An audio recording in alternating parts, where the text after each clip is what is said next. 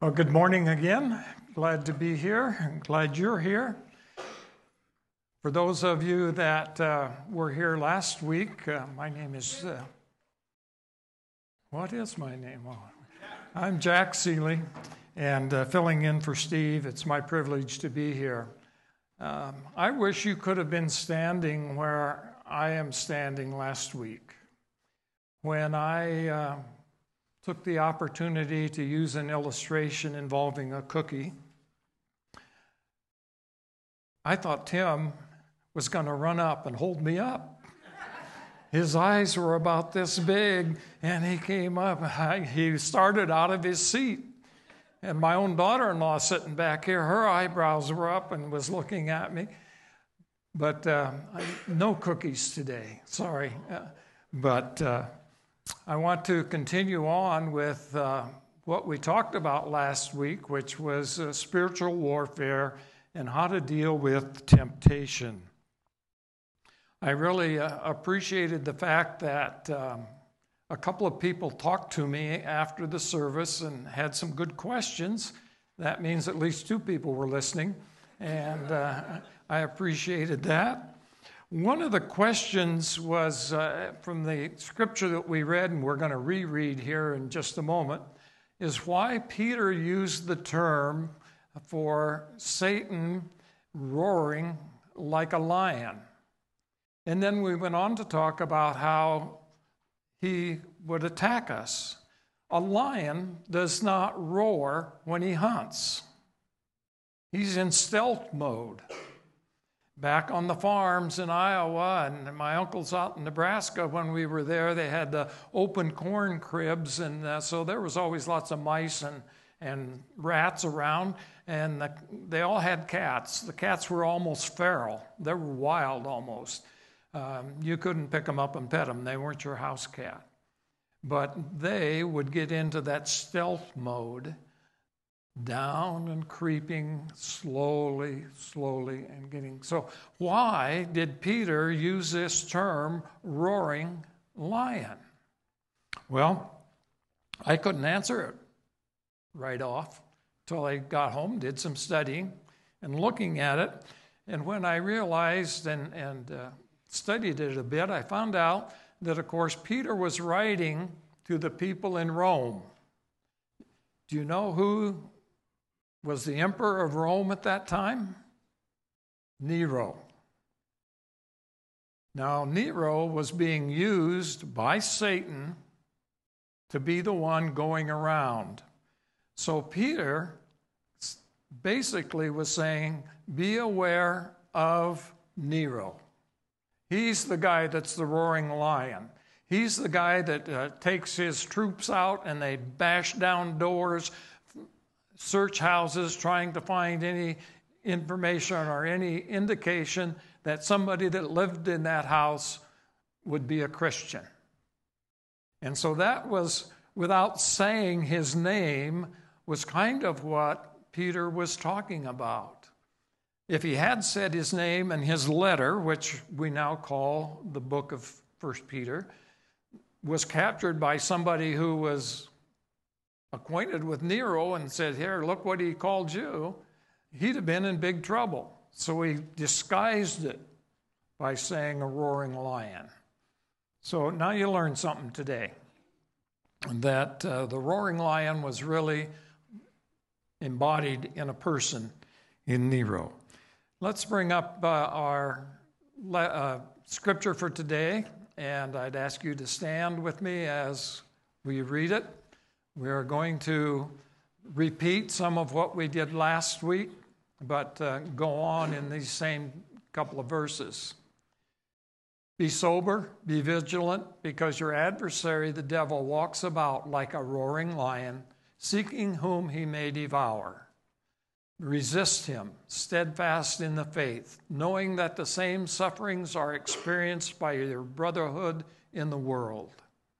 But may the God of all grace, who called us to his eternal glory by Christ Jesus, after you have suffered a while, perfect, establish, strengthen, and settle you. To him be the glory and the dominion forever and forever. Amen.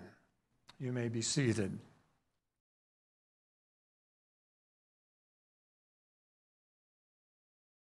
We're going to dig into the last part of that a little bit deeper today. And so how is it that we resist those temptations? How is it that we put up that fight and resist those temptations? We often face this when my wife and I were working in the mission, and the guys and the gals who had issues with alcohol and drugs would come and say to us, how do we resist this? How do we get over this drawing that would seem to be in our lives to use the alcohol and the drugs? And so there were several things that we talked with them about. First was that you need to change your thinking. Romans 12:1. Have a new mind. We had a saying, if you always think like you always thought, you'll always get what you always got. And so to resist, you have to change the way you look at things. You have to change how you view things. Secondly, it might be really important that you change location. You can't go to the same places that you always went. I had a friend that, when we were in California, worked in the mission, and on his way home, he would have to pass a drive-in theater. And this drive-in theater often played stuff that was not the greatest.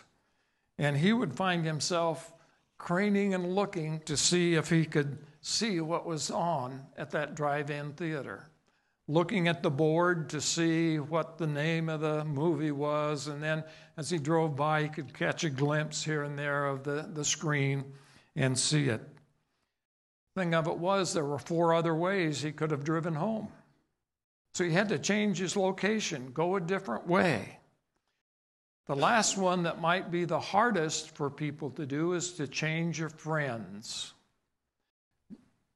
You have to give up your old friends, your old buddies. They're going to draw you back into that. Now, it's all right to be there and witness to them and share with them, but you can't hang with them all the time or they're going to drag you down. And so we sometimes need to change our friends. In 1 Corinthians 10:13, it says, "No temptation has overtaken you except such as common to man. But God is faithful, who will not allow you to be tempted beyond that which you are able, but with that temptation also makes a way of escape, that you may bear it." I've borrowed a little bit from John MacArthur.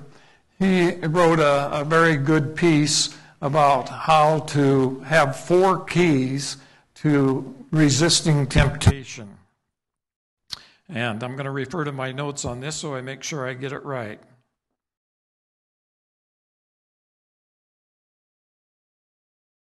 First key is by meditating in the Word. Psalm 119, "I have hid thy word in my heart." And so when we are tempted, we need to be able to bring up out of our heart, out of our mind, those texts, those scriptures that will help us resist.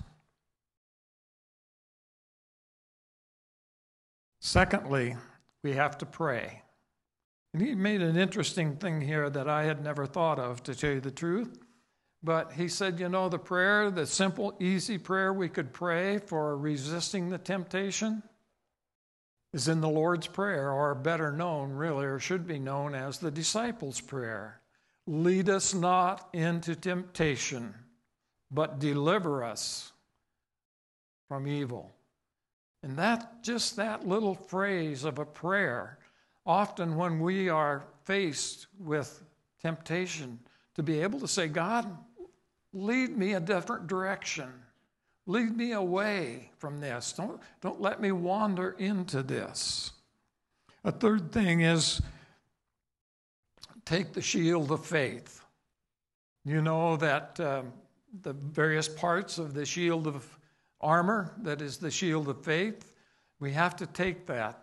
The shield of faith is that we continue to have faith in God, that, as we just read in the scripture, He is able to deliver us. Love that old hymn, He is able. And that's the third thing. The fourth thing is to focus on Christ. He endured more than we will ever endure in the way of temptations. And He remained sinless. He did not ever, ever, ever give in to that temptation. You notice that Sandy flashed up there the title of the sermon a few minutes ago. It was Why? And again, in the counseling with people, I often had that question asked to me: why does God allow me to be tempted? Why does God do that? I even had one guy told me it was God's fault that he sinned, because if God had not presented that temptation or allowed that temptation, I wouldn't have sinned. It doesn't make much sense to me. But why? What is the purpose for God allowing us to go through temptation? Well, in the last part of the verse we read today, there are 4 reasons that He gives why He allows us to go to temptation.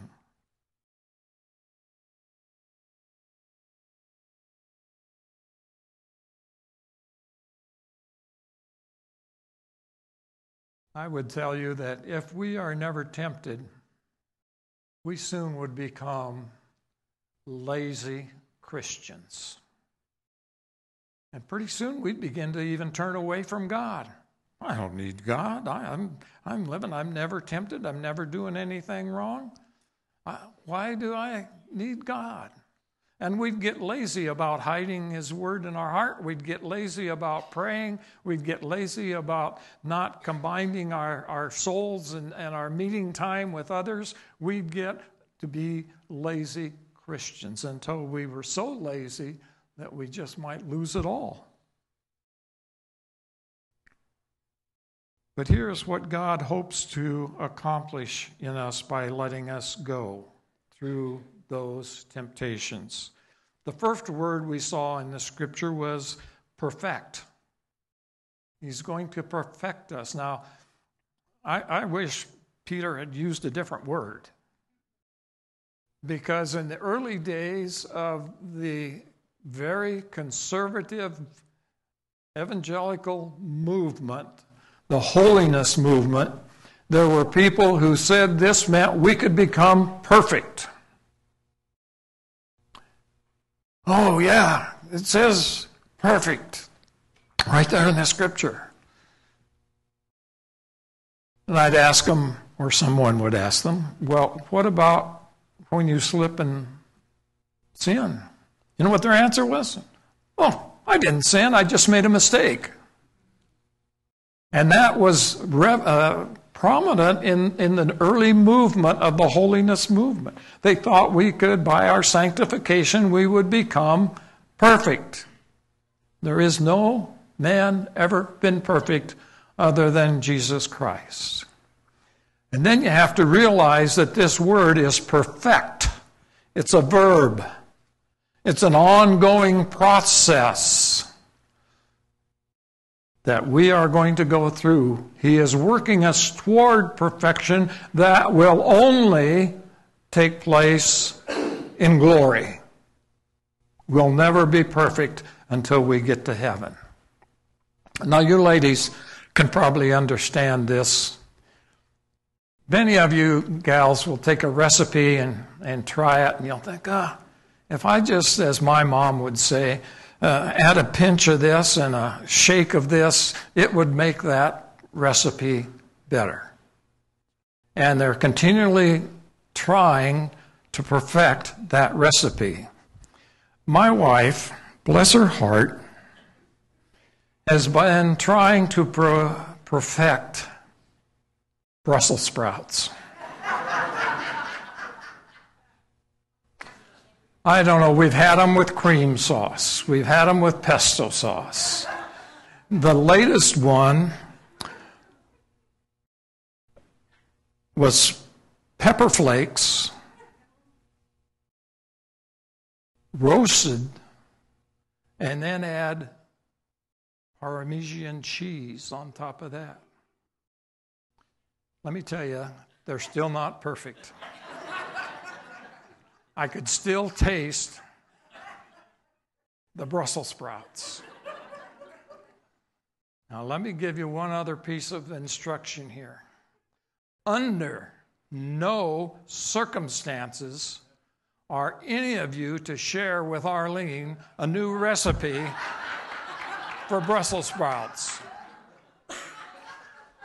Now, if the recipe happened to say on the end of it, let cool for 2 hours and then throw it away, you can do that one.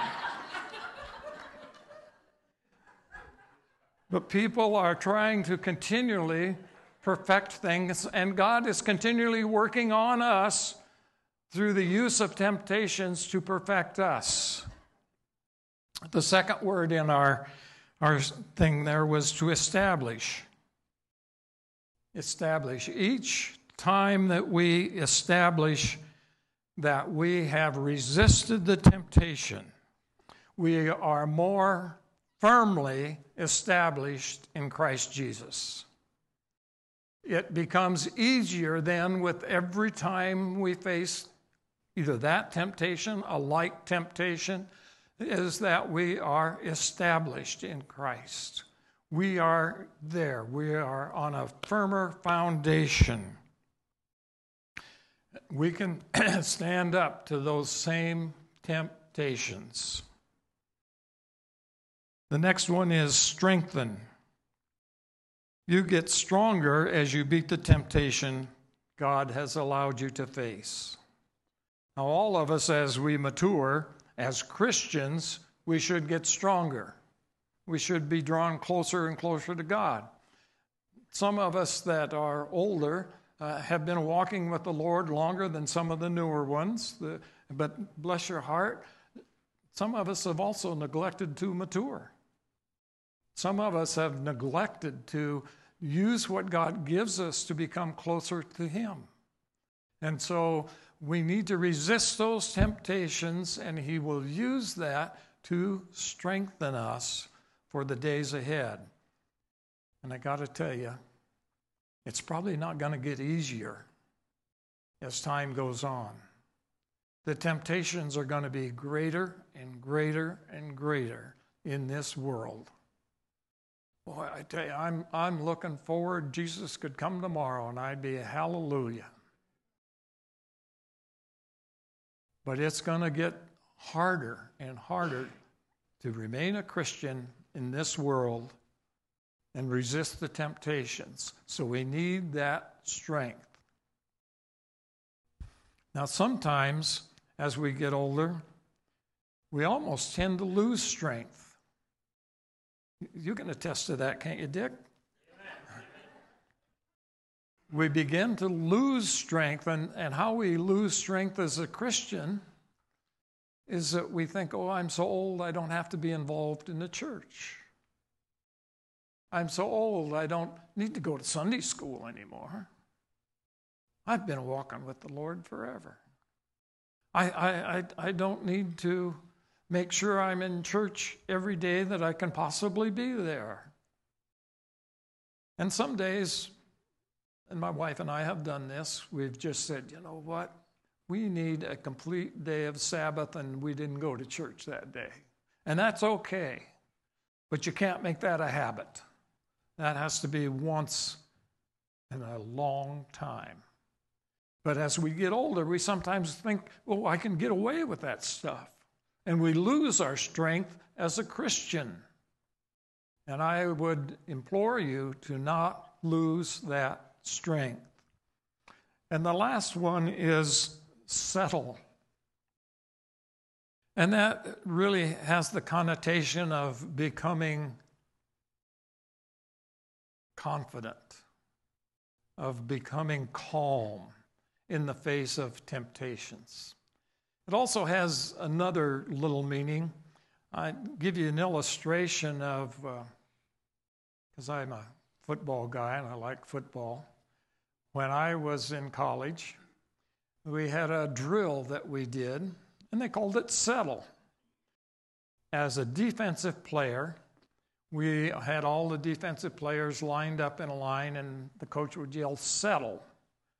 And you had to assume a position of being settled with your legs slightly apart, drop your hips, have your hands up ready to ward off anything, and then a coach would come by and try and shove you over. And the idea was when we were on defense and a blocker came after us, we would settle and be able to grab him and throw him away and go clog up the play or make the tackle. And so, in a sense, this word settle is you need to get ready to overcome the temptation, throw it away, and make your way to the Lord once again. And that is sometimes a very hard thing to do for us. First of all, you have to recognize really what the temptation is. You have to be able to identify it. The last thing I want to bring to you this morning, even though we're running quick, they didn't sing as long this morning as they usually did, but that's okay. We'll get home before the snow gets any worse. Every time we win a battle over temptation, you know what happens? According to the scripture we read, we bring glory, not to ourselves, but the scripture says we bring glory to God when we resist temptation. Can you bring the last slide of the scripture up again, Sandy? I'm sorry I didn't tell you this. To him be the glory and the domination forever and ever. See, when you are able to do those four things, you are bringing glory to God. So God has used temptation, allowed it in our lives to not only strengthen us, but to bring glory to himself. To bring glory to himself. Isn't that one of our tasks on earth, is to bring glory to God? That's what we're supposed to be doing. Glorifying God with our lives. And one of the ways to glorify God with our lives is to resist the temptations that are allowed to come into our lives.